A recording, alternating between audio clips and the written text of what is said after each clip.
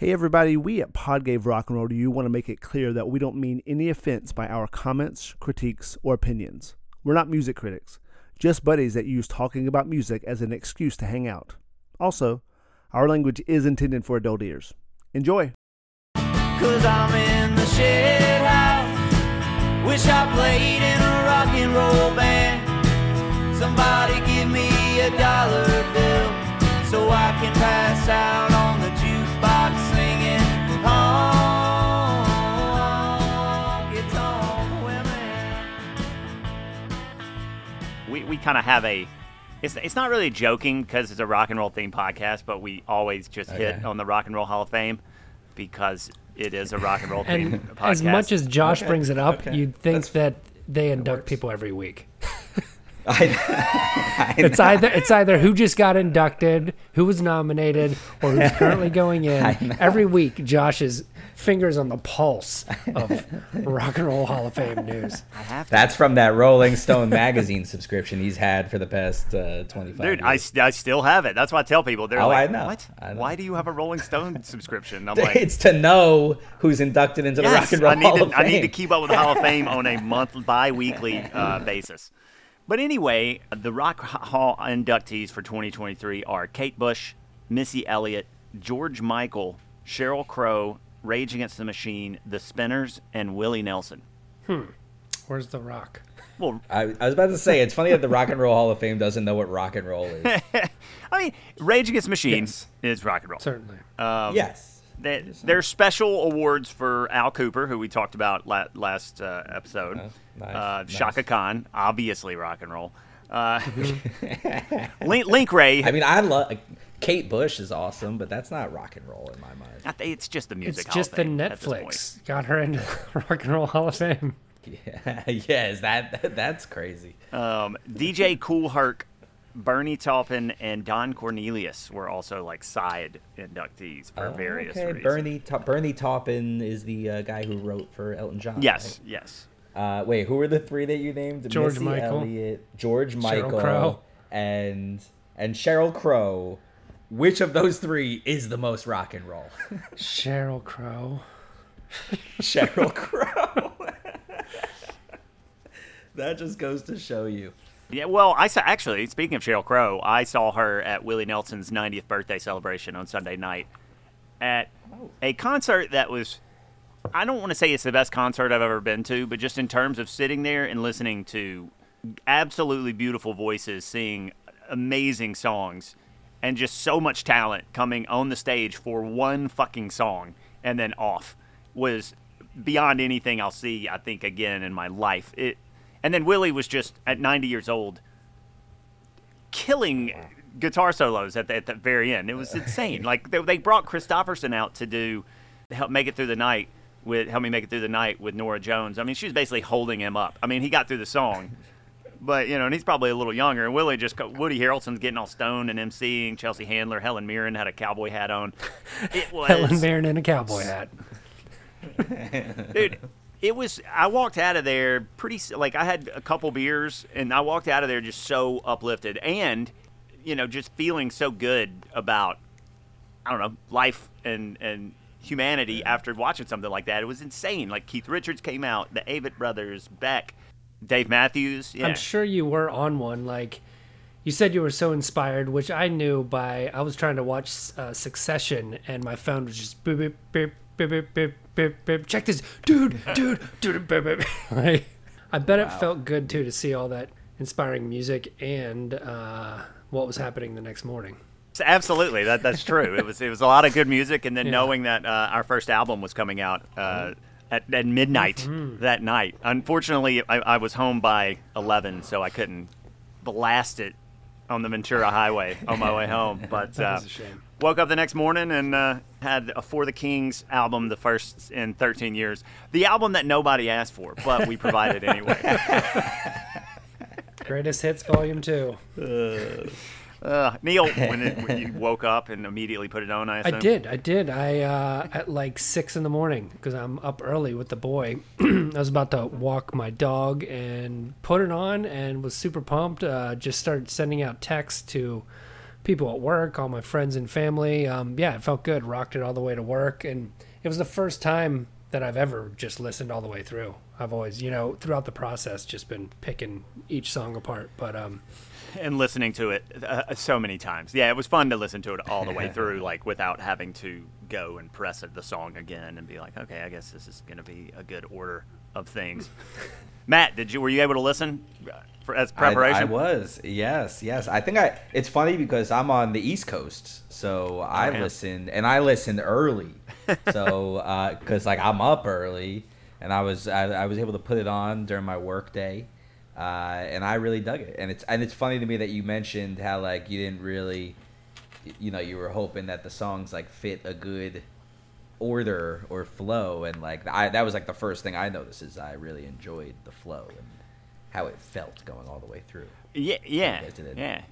The one thing I was telling Neil though, as we listened to him, because once you have everything done and you don't have an endless budget, I was like, maybe we should have talked about having a different instrument solo on one of these songs. And Neil was like, nah. Well, the best was I actually brought it up. I was like, is there too much guitar? And our producer was like, that sounds like an Onion headline. Guitar player thinks there's too much guitar on the album. Oh my God. Yeah, it was a lot of work. And again, the band is called For the Kings. The album is called Turn It Off. You can stream it wherever you listen to music these days, which is weird because it really is just streaming. It's just, here's an Apple Music link and here's a Spotify link. Go listen. There's a well, Matt, thanks for listening, and anybody who listens to this, check us out. Turn it off. Turn off the podcast and go listen to the album. It's go listen. I thought one of the questions I asked you guys immediately, it was did you work with an engineer, or did you produce it yourself, because it sounds extremely professional. And I actually, when I listened to it, I revisited your first album. Oh, nice. To do a little comparison. We'll take the streams as you hear. And it's just it's you could tell immediately that it's a much different, more evolved sound, and more polished and more purposeful. It was good. Yeah, I mean, I would say the first one, actually, the guy who produced this one, Martin Cook, has been doing it for a long time. Obviously knows what he's doing, because it does sound, the first time we got a mix of one of the songs, we were like, holy shit, Martin knows what he's fucking doing. And that is not to say that Frank Charlton, who did the first one, didn't. It was just that Frank was working on a $0 budget out of his house, whereas with Martin, we we reserved the rooms, and we did it with a not substantial budget, but not an insubstantial budget, so we were able to. Yeah, we also the first album, we didn't even have a band yet, so we made an album, then formed a band, so we had the 10 to 13 years of actually playing in a band together. So that's certainly time and experience certainly evolved over the years. Yeah, and we had probably 4 songs that we had developed as a band, so those were kind of coming in. We're like, all right, we got these, and then the other ones we kind of actually together, for the first time in a long time, sat down and wrote out, all right, well, what are we doing with this? Let's try different keys, et cetera, blah blah blah, major, minors, blah blah blah. So it was definitely more of a collaboration, I would say, with this one. The last one was basically some songs I'd written in my 20s that we were like, hey, which ones sound the best? All right, sweet, Neil, play guitar.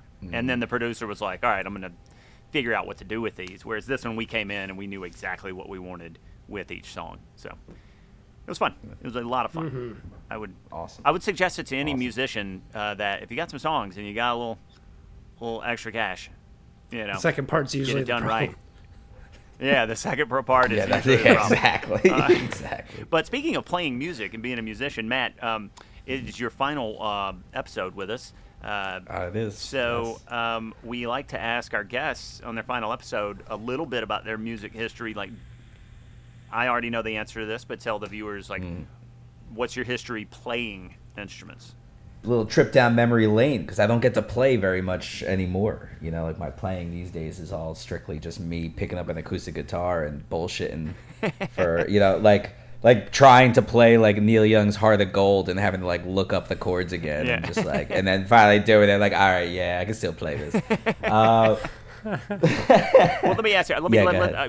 What instrument did you start playing first, and how old were you?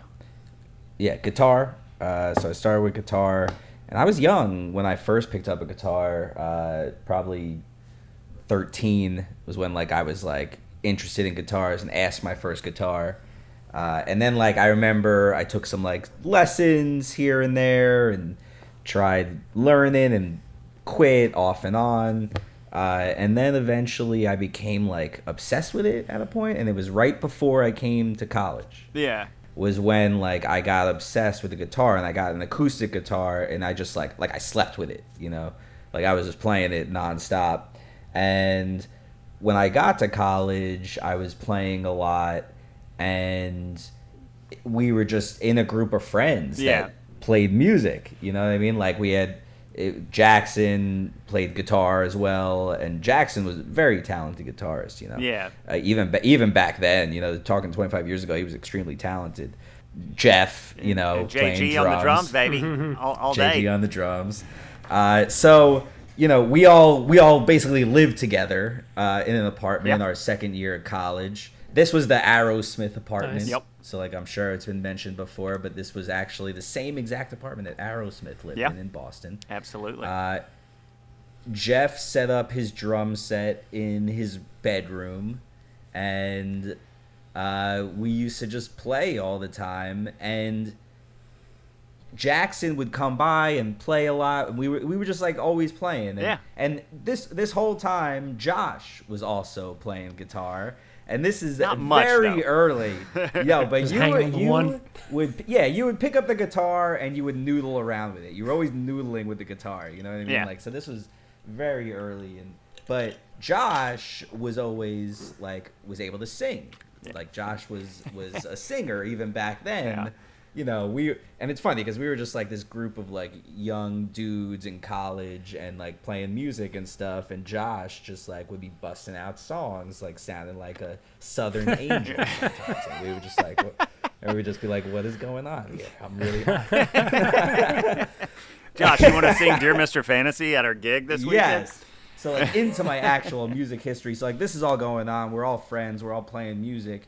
And Jackson, very talented guitarist. Jeff, very talented drummer. And me, like, I'm playing acoustic guitar. And, like, what I know really well with guitar and what I kind of became really into with guitar was the fucking blues scales. Yeah. So, like, I really knew how to play blues scales in, like, any key. And Jackson was like the guitarist and Jeff was playing the drums, so like Jackson was just basically like forced me to play bass one day. He's like just play some bass, try some bass, play it out, like play it, and like forced me to play it. And then so next thing I know, I'm the bass player in our band. And so what's the name of that band again? The name of that band is Triple Double. Is the name of that That's band. amazing. It's a great name. Triple Double is the name of that band. We did actually record a demo. We had a few songs. Oh yeah, that's right. Y'all did record a demo. We did, and we got a residency at the BU pub. Where we were able to play a solid 3 shows before we packed the place too much and a girl fainted, and they told us we weren't allowed to have our friends there anymore because we were just like too rowdy. College bands. But it was so much fun playing those shows. And the most fun playing these shows was we would play at parties. It wasn't at the Red House. What did we call? I don't know what we called the. It was in the basement somewhere of somebody's place. I remember that. Yeah. So there was a house around the corner from where we lived where Jeff moved into. It was a house nearby, and in the basement was like a full-fledged like setup with a stage. So we used to throw these huge parties there, and for the first like 4 or 5 hours of the party, Triple Double would play the basement. It was just like a jam session. It was Pretty so much, awesome, man. Like it was so awesome because like looking back, it was just like I still think of that as the most fun I've ever had in my life, was playing those parties. Oh yeah. Since then, your musical career has You just play acoustic. Oh, it has gone to nothing. We're just talking Heart of Gold every now and then. Yes. exactly. Memories. You know, it cuts me up to think about them, Matt. It does. Having all your friends singing with you, belting. Yeah, it's awesome. Yeah. Well, speaking of one more song, on that note, you were listening to Pod Gave Rock and Roll to You, and this week our one more song is going to be Peter Murphy's Cuts You Up from his 1990 album Deep, written by Peter Murphy and Paul Statham, and produced by Simon Rogers, and released on Beggar's Banquets. Know the way it twists and turns, changing colors, spinning yarns. You know the way. So this song is very meaningful to me. This song actually has been, it's one of the longest tenured songs in like my own personal top 5 songs of all time list, which is constantly changing and rotating. But this one is a very long tenured song there. You know, it's just a personal favorite. I think it really speaks to me personally. I think the lyrics and the meaning behind the song are very mystical, and like you don't really get it's good poetry, but it's not like very clear what he's talking about, what the song's about. Yeah. But I like that. I think that's cool. It's got that goth feel while being also alternative rock. Mm-hmm. I think it came out at a time like I think it came out like 89 or 90. Yeah. And like at that time, it was the big bands were like U2, you know? Yeah. And like Metallica. Yes. Guns N' Roses. And all exactly. And alternative wasn't like so mainstream yet. Mm-hmm. No. And like the whole like grunge scene didn't invade yet.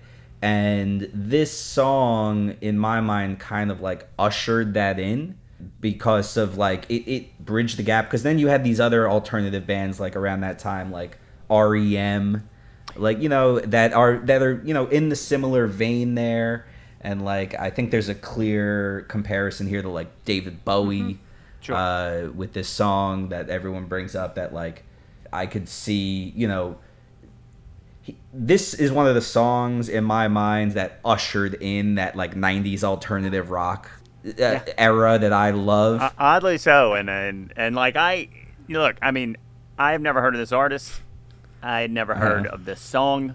Yes. And you know, like most songs that somebody's like, hey, listen to this song, and you're unaware of it, like it takes a few listens to know whether you like it or not, right? Yeah. So I would say the first 6 days I was definitely on the negative side. Not even thinking like this is a bad song. It's just not the music I tend to listen to, especially now. And Neil will say this as well. It's like I kind of constantly harp on the fact that I don't think 90s alternative has aged well, and it's not something I revisit at this point in my life.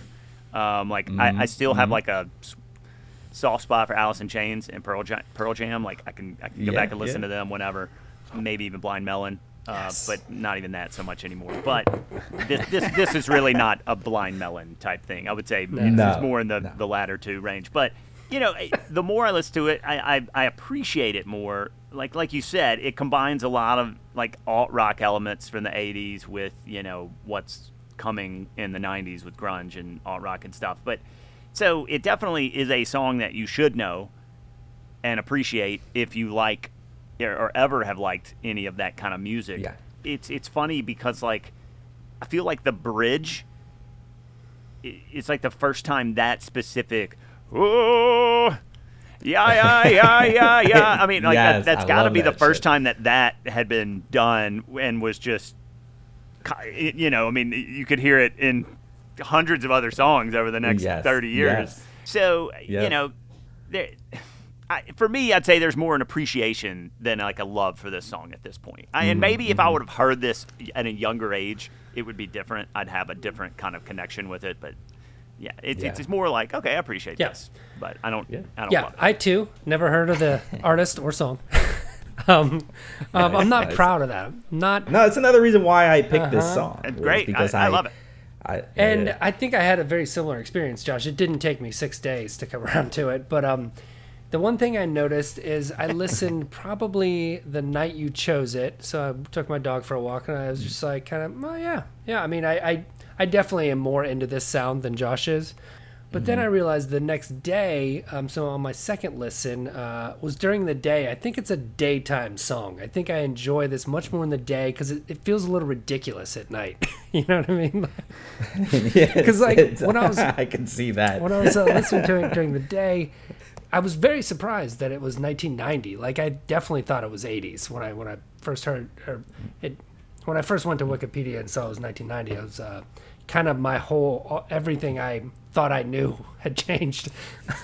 And then also, Josh, you're saying the bridge, that is the chorus. The rest of the song, the whole song's a bridge. And then he finally gets to the chorus at minute 3.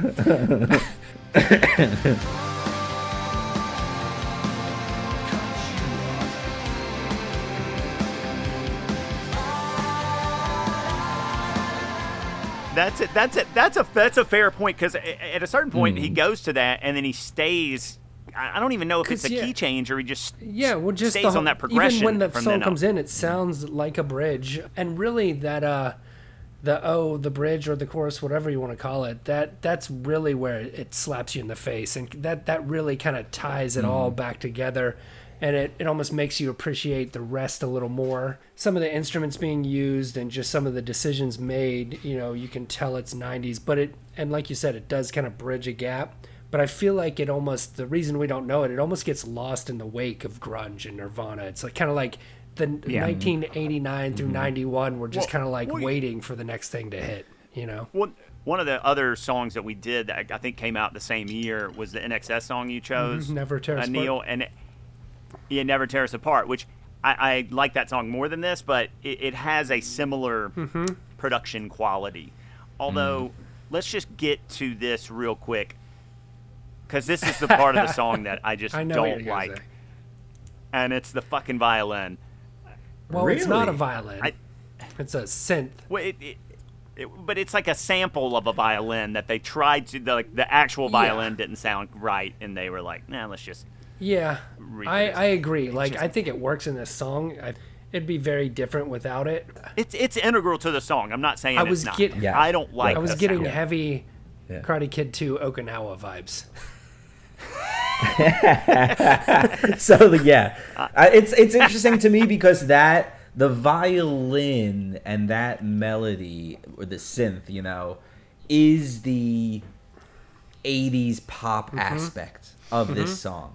Whereas the rest of the song, to me, is rock and roll and alternative rock, especially. Yes. Whereas that violin is the only thing that, and his voice, I should say, his brooding voice, but that's more goth, not so much pop. But that you can place in, with The Cure or with a mid 80s Bowie with Alice in Chains. Like the voice kind of goes wherever it goes. The voice fits it too. The violin, musically though, I thought when the song first started, when I first listened to it, I was like, is this some cheesy ass Irish fucking 80s Irish thing? Like what? Do do do do do do. I'm like, oh god. His voice kind of, honestly, brings me back to okay, this is better.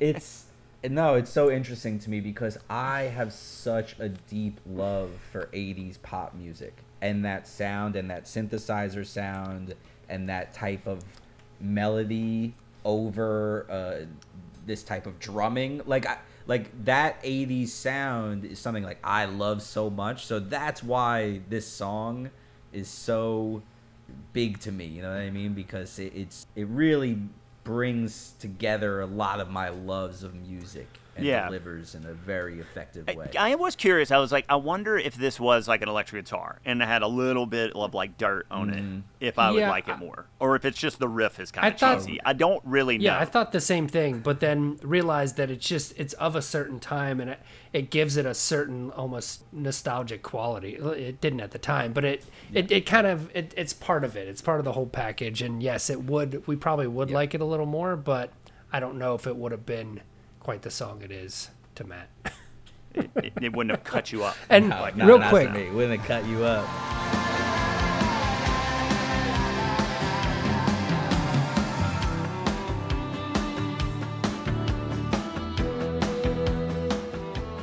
real quick, just to circle back and hammer it home, Matt, do you agree that O, the bridge or whatever, is the chorus? I mean, he says, "Oh, it cuts you up." It's like literally like. Yeah, I do agree. Yeah. I do agree. I think that this song has a lot of very interesting compositional decisions. Mm-hmm. You know what I mean? Yeah, well, and but melodically, it's not like, yes, it's not a pattern that you see that often. I mean, he's basically playing 3 chords with like the D, like the 2 or whatever. He's kind of, doing suspended and stuff, and then he goes to the 4 at a certain point. There's nothing super complicated. It's really all about the decisions they're making from like you said, from a compositional, instrumental. It's that, standpoint. and yes, it's that, and there's a lot of layers in the song. Mm-hmm. Like if you isolate his vocals, he has his vocals on multiple tracks, kind of like layered into it. And he also, same with the guitars, like during that chorus part, and he's doing his wailing thing, which I think that wailing thing and the guitar build up and the distortion and the movement of the song and the swelling is something that since this song came out, it's used so often, so effectively by so many bands. That's true. That is the most original and unique thing about the song. One could argue, and I will, that it meanders a bit, like Neil's saying, before it gets there. It could definitely come early, because that is I could see that climax of the song, basically. And you have to wait a good bit. Not that the first... if you don't absolutely love that violin sound, right? Because the whole thing is that swelling. He immediately drops it into that violin melody, and that's like such an effective tool in my mind to kind of like recenter the song and the story he's telling. There's just such a difference between what he's doing in the chorus and in the verses. I mean, just night and day, because it's kind of like this gritty, like the way, because it's very. I mean, it's also very British, like just vocal wise. It's like British. It turns you out, it brings you in, and lets you out. I love it. They do not make music like this anymore at all. Well, I think honestly, I think the vocals probably my favorite part of the song. Just maybe because, and it could be more of a compositional thing, like you were saying, just because that is. Looking back on it, that's got to be the first time they did that kind of swell, which is just used so much moving forward that it really does pay off, especially if you're not as interested in the 3 minutes that come before it. But the way his voice rises, where he's kind of here, and then but it's it's one of it's powerful. It's not really like beautiful and melodic. It's just a powerful kind of. It cuts you off.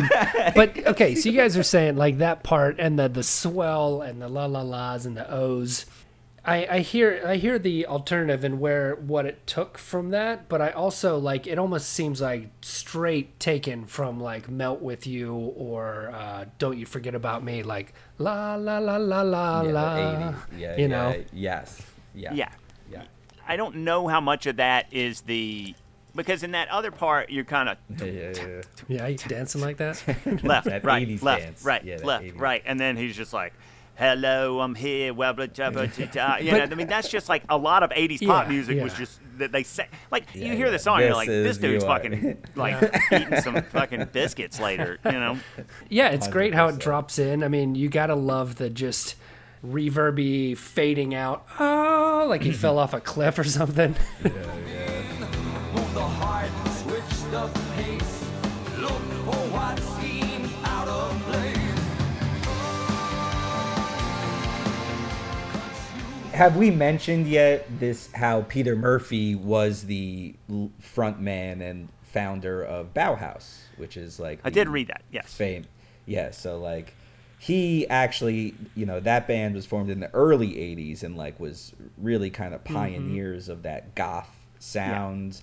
I don't know them well, but I know I've listened to them before, heard. and like after hearing that, I was like, oh, okay, yeah, that's this guy. So he broke that band. I don't think he broke that band up. Whatever, the band disbanded in like '83, I think I read, and then he embarked on his solo career and was working on music and like basically didn't have a breakthrough until this song. Yeah, this was on his third album.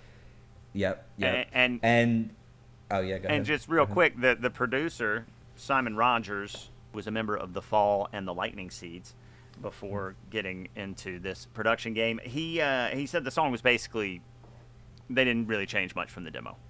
Like he brought it in fully formed. Nice. And that was it. Just like Tuesday's Gone.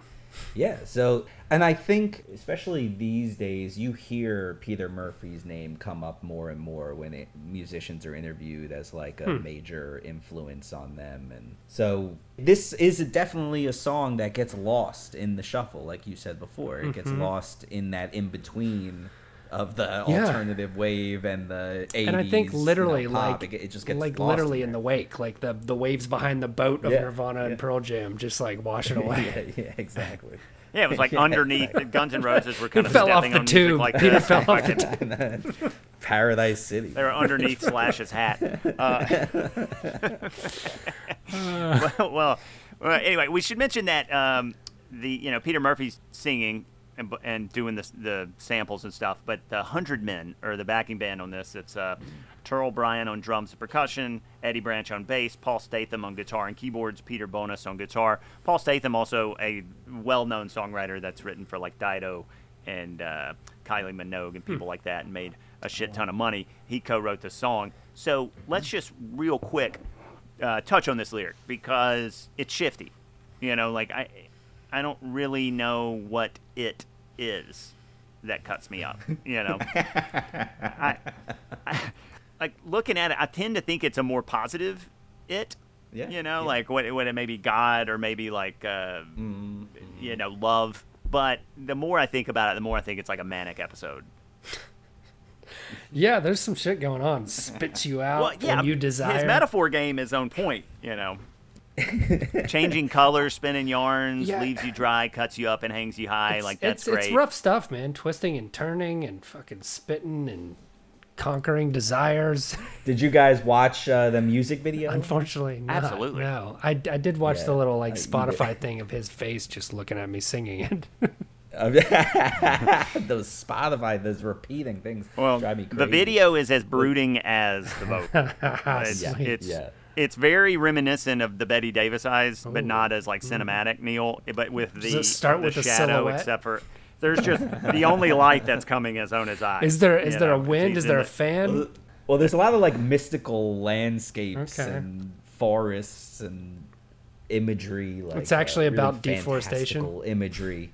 He's definitely we're talking like old English, like off in the fucking fairylands. With the deer and the rabbit. It is kind of, it's like a fairy tale. I have read that this song, that he's a very religious individual, and this song's about his relationship with God. I've read that. That was somewhere. My first inclination was God. Yeah. I'm like, this has got to be. Yeah, I mean that opening line. That all makes sense now. You come in through the blinds. You pour yourself over me, the light. That's a great metaphor. Yeah. You pour yourself over me like the sun through the blinds. I was like, that's very nice. It's great. The lyrics are really, in my mind, very, very. It's good poetry.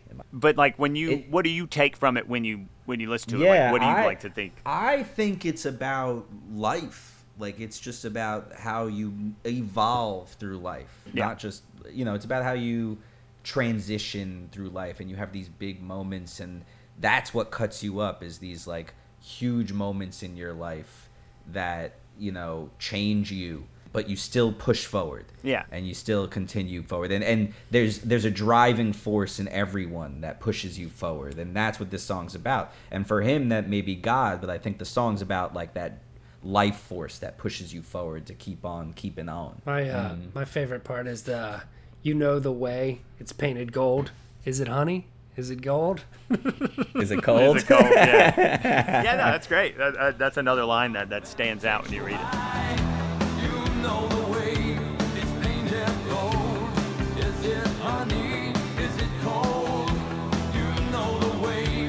I love his delivery, man. I love the way he delivers his brooding voice and just the build up and then the wailing behind him. Oh, yeah. That he's able to do. Like I think I fucking love this song so much. I mean, thinking about this coming out in '90, it is an original song. It's a very unique song, even though like now you think about it and you're like, what's unique about it? Because a lot of shit's kind of sounded like this since then. But back then, this was kind of a one of the, and it got to number 9 on the, or no, it got to number 55 on the Billboard 100, and it got to the top of the modern rock Billboard charts, whatever the fuck that means. And Billboard said that it was the 9th best alternative rock song of all time. Whoa. Wow. So it left its mark in an alternative way, if you get what I'm saying. And speaking of alternative ways, I think that brings us into the vibe time section of this podcast. So, Matt, bring us into this vibe of Cuts You Up in 3, 2, 1. Is it honey? Is it vibe? Whatever you want it to be. It's your song though. So when do you want to hear this song? So yeah, like me personally, I love listening to this song, as I do most music, in my car. But like, when do I want to hear this song? Is like, to me, this is a transitional song, and I think it fits with the other 2 songs we've covered during my time on Pod Gave Rock and Roll to You. In that, like, this is another song that is really meant for transitions, whether you're starting a new beginning or you're leaving something behind. This to me is a song that like will really hit that note when you need it, if you're going through a change Cutting your in teeth. your life. You know what I mean? Yeah, yeah, exactly. But otherwise, like, this is a song I want to hear in my buddy's basement that has like black light posters on the wall and like a disco ball going. And, like, I feel transported back and like, this is. As long as like, you got like the as long as black that light is just going across your eyes. Yeah, where lava everything's lamp, shadow like, except for here. Yeah, And you're just looking at your buddy like, you know the way. Exactly. Everyone's wearing shoulder pads. God, maybe a spike here or there. Who knows? Like, it gets crazy. Who knows?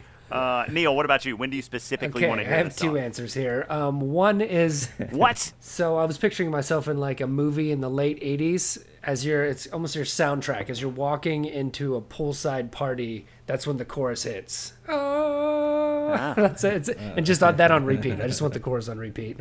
And then another one is, as we've learned, Peter Murphy, very influential. We should definitely know him. So next time I'm having a conversation about rock and roll, I'm going to bring him up like I've known him for years and shame whoever doesn't know him. Like, what? You don't know Peter Like, Murphy? what? You don't know we Peter can Murphy? Stop talking. Is he in the Rock and Roll Hall of Fame, Josh? No. Is Peter Murphy? He's in it? the No, alternative he's not. Rock and Roll Hall of He deserves to be. Yeah. He's in Billboard's alternative rock Hall of Fame. Okay, so I have a thing where like when I'm drunk and I'm like with people and like music is on and I can put on a song or somebody Someone else lets can. you? Where I'll be like, no, just wait, or I'll fast forward it through theirs and get to mine. Oh, yeah. Only when I'm Never- really drunk, and I if I'm at remember my you house, doing I'm that. probably not going to do that at somebody else's You've house. been doing that since 2003. Probably since like 1998. But Yeah, probably, yeah. So I'd like to hear this when like a friend puts it on the queue and it comes on. I'm like, no, not right now. And then I'm like, and then he's like, chill. And then about a minute in, I hear the O part, and I'm like, all right, cool. You're like, oh. I'm good with it. I like this song. You Hey, start with this is Peter Murphy. Is this You know Peter Celtic? Murphy, right? He's very important. Big shoes. But speaking about late night drunk, I think that's time to slide under the influence and talk about the influence of this song. I'll get us started here, which we've already mentioned, but like this is like he sounds like a grungy Bowie, right? You know, it's not exactly like Bowie. Like I can see that that's because the obvious one. it's an obvious one, but there's just a little more. I don't know, and maybe that's the music. But then, like moving forward, like I said, it's Pearl Jam, it's Alice in Chains, it's Soundgarden, especially. Just and then unfortunately, you know, after that, there's Creed and there's Stained and there's Puddle of Mud. Yeah. Unfortunately, this kind of music sounds like a terrible there. tour this summer. No. Creed, Stained, and Puddle of Mud. Who's not going to that? See, I see. So I agree with you on the the grunge '90s bands you mentioned. There's another band that I love. Probably my favorite band of the last decade is The National. I don't know if you guys know about the band The National. Okay, you talking about? Yeah, we know The National. Yes. You know them. You know that band. I'm going to see them in a couple weeks. Are you? Yeah, awesome. I still am a huge fan of The National. They're one of my favorite bands of all time. I'll tell anyone that. I've been a fan. They're a band that I've seen when they were just starting out, and to me, this sound is them. You know what I mean? That's a good call. Yeah. Is The National really very heavily influenced by this. Dropping band, an octave. Exactly. That he's a little more loungy when he sings. Baritone. Berninger, whatever his name is. Yeah. But then I think there's that whole retro wave, chill wave movement. I don't know if you guys know about that whole alternative scene of Twin Shadow. And I love that. This electronic alternative chill wave. I don't remember what it was. I think that's what it was called, chill wave or whatever. I don't remember the name. I mean, I know Twin Shadow and stuff like that. That stuff is heavily influenced by this band. This guy Peter Murphy. Okay. Yeah. I don't know if I agree with you with the Twin Shadow thing, but maybe that brand. Twin Shadow has that '80s vibe. There's the Saturdays. Dun, dun, dun, dun. Yeah. I mean, I love that stuff. I listened to this album today. It's just a little harder than stuff like that. It's a little more as the album harder it's more than stuff. There's almost like a punk. There's almost like a punk goth aspect in there, a tinge of it in there. Yes, I agree. Neil, what about you? You got anything else? Well, I mean, I mentioned the 80s stuff. I mean, I think as well, Soft Cell, I hear a little bit of that. And one song that it really reminds me of just its structure and its very creative nature, how we talked about it almost starting as a bridge. It reminds me of that Filter song, Take a Picture. Do you guys know that? Just the do you want to take my picture? Yeah. Because it also has these weird movements. It doesn't have a with that chorus the beginning. Or wait, young man, say where go my airplane? that whole beginning. One thing it does kind of remind me of, just with the low singing and almost the delivery, is Crash Test Dummies. I thought about it, and then I was like, no, I'm not going to say that. You're not going to do that to him? I'm not going to do that to it. I'm not going to do that to Peter Murphy. But seriously, of the Crash Test there's a Dummies. lot. There's a lot. I love that song. Love it. People. That is, you want to hear something hilarious? Is that song that the Crash Test is a song that I used to when my son was an infant, and he would be crying in his crib. I would take him out and I would hum that song to him and walk around the bedroom and I would sing that whole song. I would hum. And there was this boy who wouldn't fucking stop crying. Well, don't know how to walk in your. Well, whatever. Let's get under the covers. Let's take the child into the bedroom and get under the covers. But trying to get him to go to sleep way, not. No. Yeah. No. Let's cut that. Cut. I'm definitely keeping that in. All right. Neo, did you hear any covers of this song? I did. Most of them just sounded exactly like the original. There was one by Brain Halo. Yeah, I heard that one. Thick harmonies, even heavier Crash Test Dummy vibes. But more an acoustic. Yeah. There was one by Neon Coven that literally you couldn't tell the difference between the two songs. And then there was one more by Endless Winter that it was way slowed down, like half speed, which was kind of cool. It's cool to hear that melody stretched out.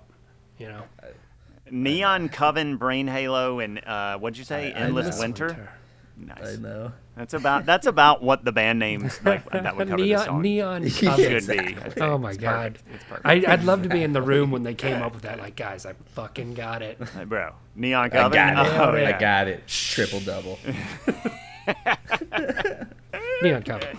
Matt, did you hear any other covers? No, I did not. And I agree. There was nothing out there. I feel like he doesn't get enough love. He is now. And this song doesn't get enough love. Yeah, Look, this is why I wanted to bring He's him. gonna get that the Pogay pod. Rock bump. Exactly. And That's what he's we gonna be like, need. where did this bump? So Is he still alive? yeah, he just got into the Rock and Roll Hall of He's gonna be Fame. like, where'd this Wow, bump come from? It was the Podgay Rock bump. It was the pod. Pogay Rock. It was Yeah. Yep. Oh, we well. got you, Peter. Well, if we're bumping, that means we're probably wearing shoes or not. Who knows? But it's time to talk about how they fit. For Cuts You Up by Peter Murphy. Matt, it's your song. How do the shoes fit? Oh yeah, I'm rocking a pair of like black leather cap toe shoes that are made for dancing. Oh, okay. And on the floor. Yep. And I'm just like gliding across that you're- violin melody, just like, like on the dance floor. You could tell by the lights. Exactly. You're going left, right, left. Your head is Left, just right. going no the whole time. It's just no. That's that drum beat. Yeah, gliding. You know the gliding. way, and then you're just like, oh, and then you start soaring, and when the chorus hits. Exactly. Exactly. Nice. Neil, what about you? Well, shoes I fitting. would say when I think about it and what shoes I'd be wearing, it'd be well-worn skateboard shoes. Me in the 90s, cruising with this on my Discman, and just similar to the song, acting too cool for my own good. That's too cool. Oh my goodness, that's great. All right, I'm stretching a little bit, but I don't know if this is gonna work. So I said this fits like a pair of knee highs. Like it's sturdy and dependable because it's got the bones, right? But I'd rather wear the newer version, i.e. Pearl Jam, or the older vintage version. Talking knee-high combat boots? Talking even flow, bro? Look, it could be look, boots or socks. Okay. And, boots or socks. Just knee highs. Knee-high socks. Yeah, boots or socks. Or fishnets. Or we're just going fishnets. Cut you up. we cut you up. We're going to have to cut a lot of this pod up. That's what's going to happen. Well, on that note, Matt, it's been a pleasure, man. Thanks for doing this, putting in the time, and talking about some music with us. Yeah, man. It was great to meet you. Thanks for being on. I'm going to miss you, bro. Awesome. No, I appreciate it. Yeah, it was a good time, man. I do not get to do this anymore. I do not get to talk about music anymore, so I appreciate. We'll definitely, if this keeps going if you for a run while, out of people we'll definitely have again, you back. eventually you can find your way back to me. I'm happy to. When I got to work my way up, as I told you. No, another reason why I wanted to pick this song too is because I need to hear you guys cover this. I need to hear like your take on this type of music, and I wanted to kind of like, expand your horizons a little bit. I always appreciate expanding the horizons. Yeah. Well, until then, our cover of Peter Murphy's Cuts You Up.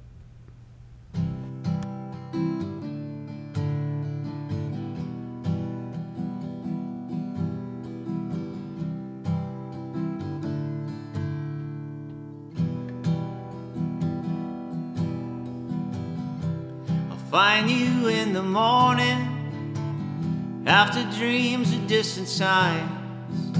You pour yourself over me like the sun through the blinds. You lift me up and get me out, keep me walking but never shout. Hold the secret close, I hear you say. You know the way it throws about, takes you in and spits you out. New desire, conquer it to feel you high. To follow it, you must be clean with mistakes that you do mean. Move the heart, switch the pace, look for what seems out of place.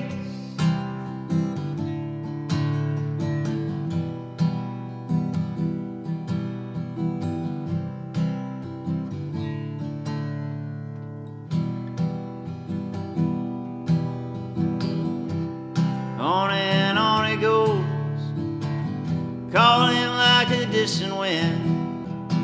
Oh, through the 0 hour we'll walk.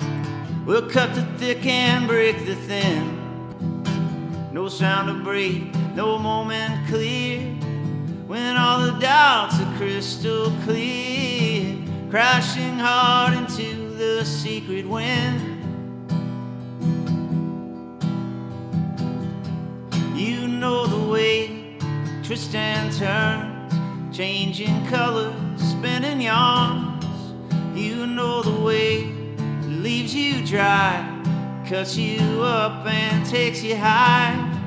You know the way, it's painted gold. Is it honey? Is it cold? You know the way, throws about, takes you in and spits you out. Oh,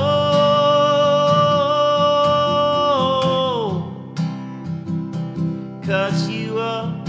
Oh,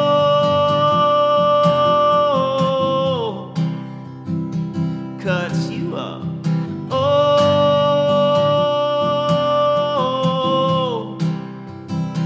cuts you up. La la la la la la la la la la la la la.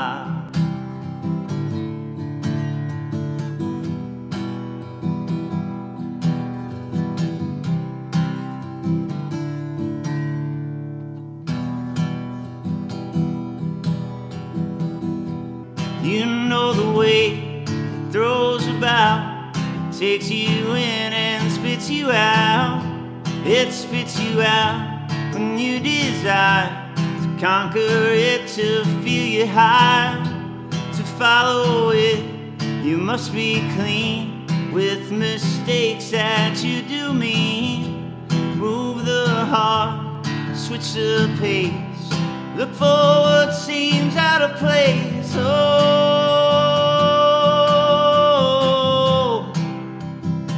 cuts you up. Oh,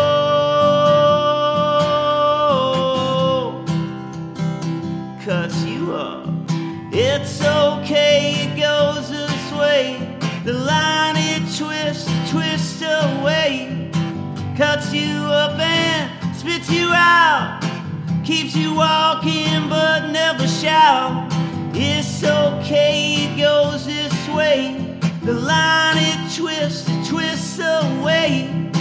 Cuts you up and spits you out. Keeps you walking but never shout. La la la la la la la la la la la la la la la la la la la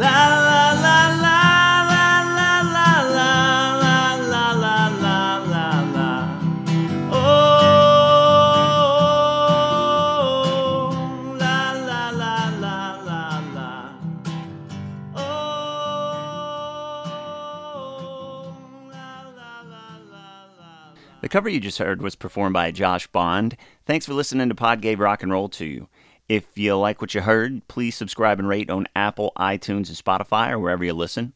If you'd like to communicate with us, you can find us on Twitter and Instagram under the handle @PodGaveRock, or shoot us an email to what@podgaverock.com. Next week is Neil's week, so Neil, what will we be discussing? Next up, let's dive into Metallica's ever classic One. Can't wait.